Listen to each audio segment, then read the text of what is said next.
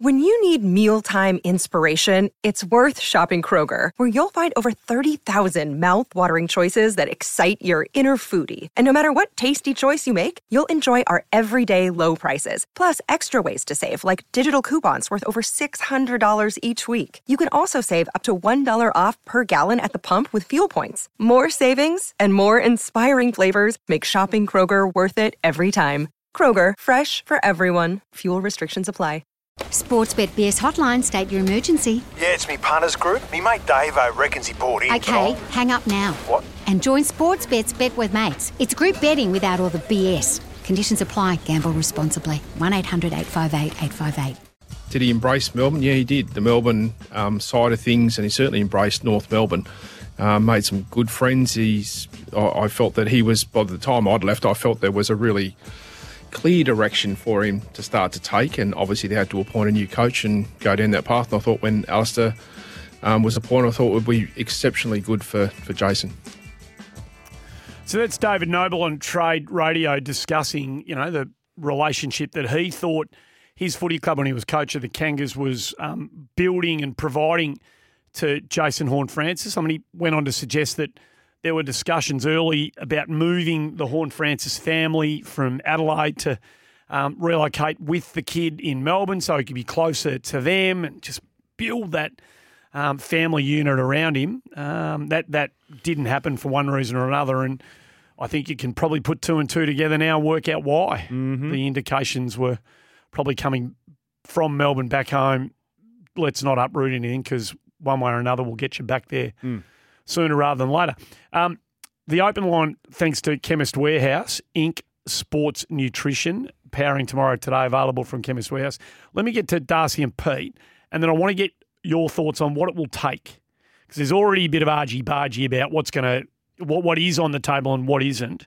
I want you to give me your thoughts on what needs to come back to North Melbourne for this to be as smooth as possible, all right?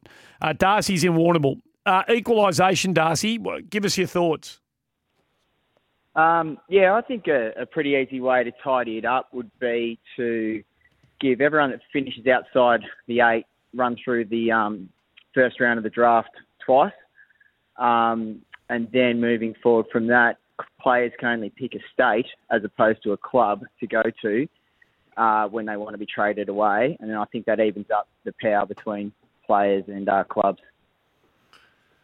Well, that's in a sense, that's the point I was getting at, isn't it, with Jason Horne-Francis and him saying, or the pull of home strong. Well, I think Brady Rawlings' words, the pull for Jason to get home is strong, but it's only strong to Alberton, which is, I would say, that is his home. I would say 5 kilometres away from West Lakes. But it's clearly the family connection. The old man played footy there, so there's definitely a connection. This is the point, though. Yeah, was it Darcy? I think it was Darcy. It was Darcy. Yep. To Darcy's point, the player is being able to choose a team that is 5 kilometres away from the other team in town. So he won't speak to one team, but will speak to another. So there needs to be. I accept the fact that there's a big connection to Port Adelaide for Jason, but the club invested. The club turned away pick 6 and 2 first-round picks for him. Yep. Now, that second pick, so that was pick 6. Adelaide finished right near the bottom, and then they've got pick 5. So it was pick 6, pick 5, and another first-rounder. That's what they could have had for him. Yep. They turned that down, investing enormously in him. And now he's saying, I want to go home, but I don't want to just go home. I want to specifically go to that club. So you make a really valid point there, but just moving on from that point, you've done an exercise. You've gone back through the last Since 10? 2008, I had a look back to. Of number 1 draft picks. Yes. And who you wouldn't, now that we know what we know about those players, who you wouldn't have done that deal for. Yeah. So the package of 3 first-round picks, who you wouldn't have done that deal for, of the players who were selected, pick 1. That's what you've done? There's 14 number 1 picks. Yep. And the only ones that you probably wouldn't do the deal for would be Jacob Wiedering and Sam Walsh. You got to hold on Jamarra Ugle-Hagan because we've started to see the glimpses. So let's even put him out of it. 13. Yep. Now Horne-Francis is the other one. So let's say 12. So Sam Walsh and Wiedering. And I would even, now you were a little more staunch, but I would even say pick 6, pick 5, and then just call the other first round pick 15. Late in the first round.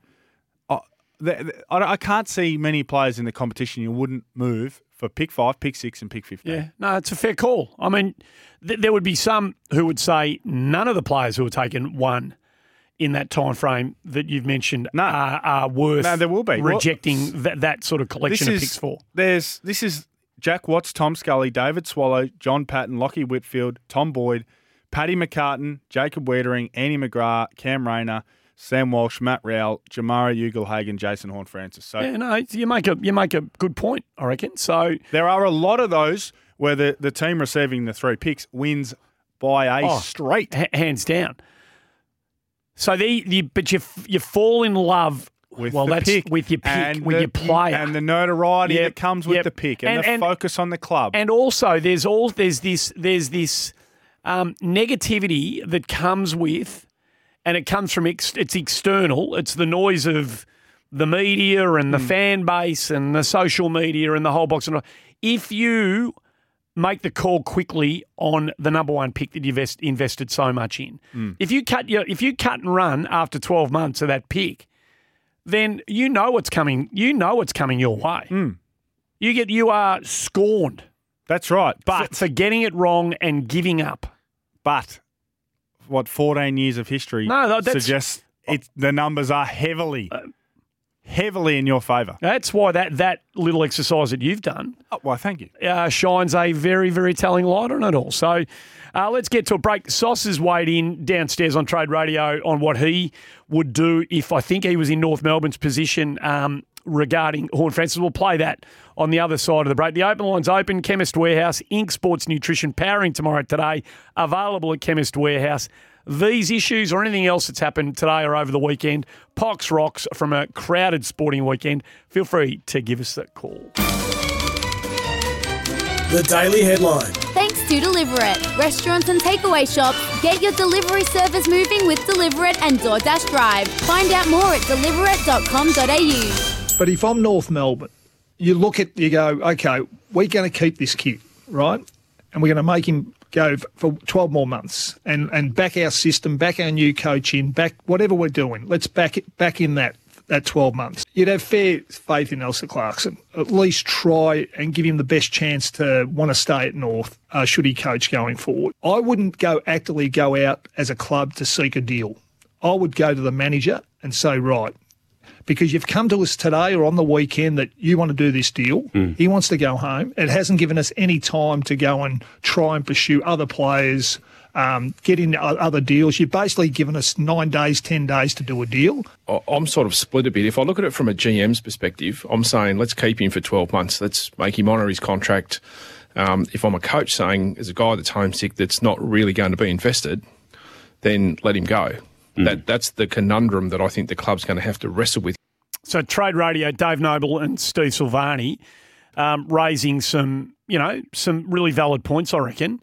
Sauce went through this with Tom Boyd at GWS, of course. Do the players, do you couch the feedback of his teammates? Do they have a say in this at all?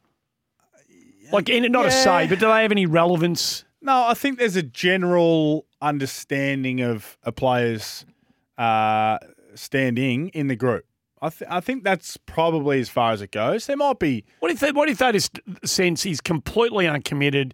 He doesn't put in. He doesn't chase. Well, then I think get rid of him. Hey, coach, get rid of him, mate. Send him home and get the best deal you can get. I think you would take that feedback on board, but you wouldn't pull the trigger on the back of what some of the players say. No. I think what Silvani and Noble have said on Trade Radio is really valid. I probably agree.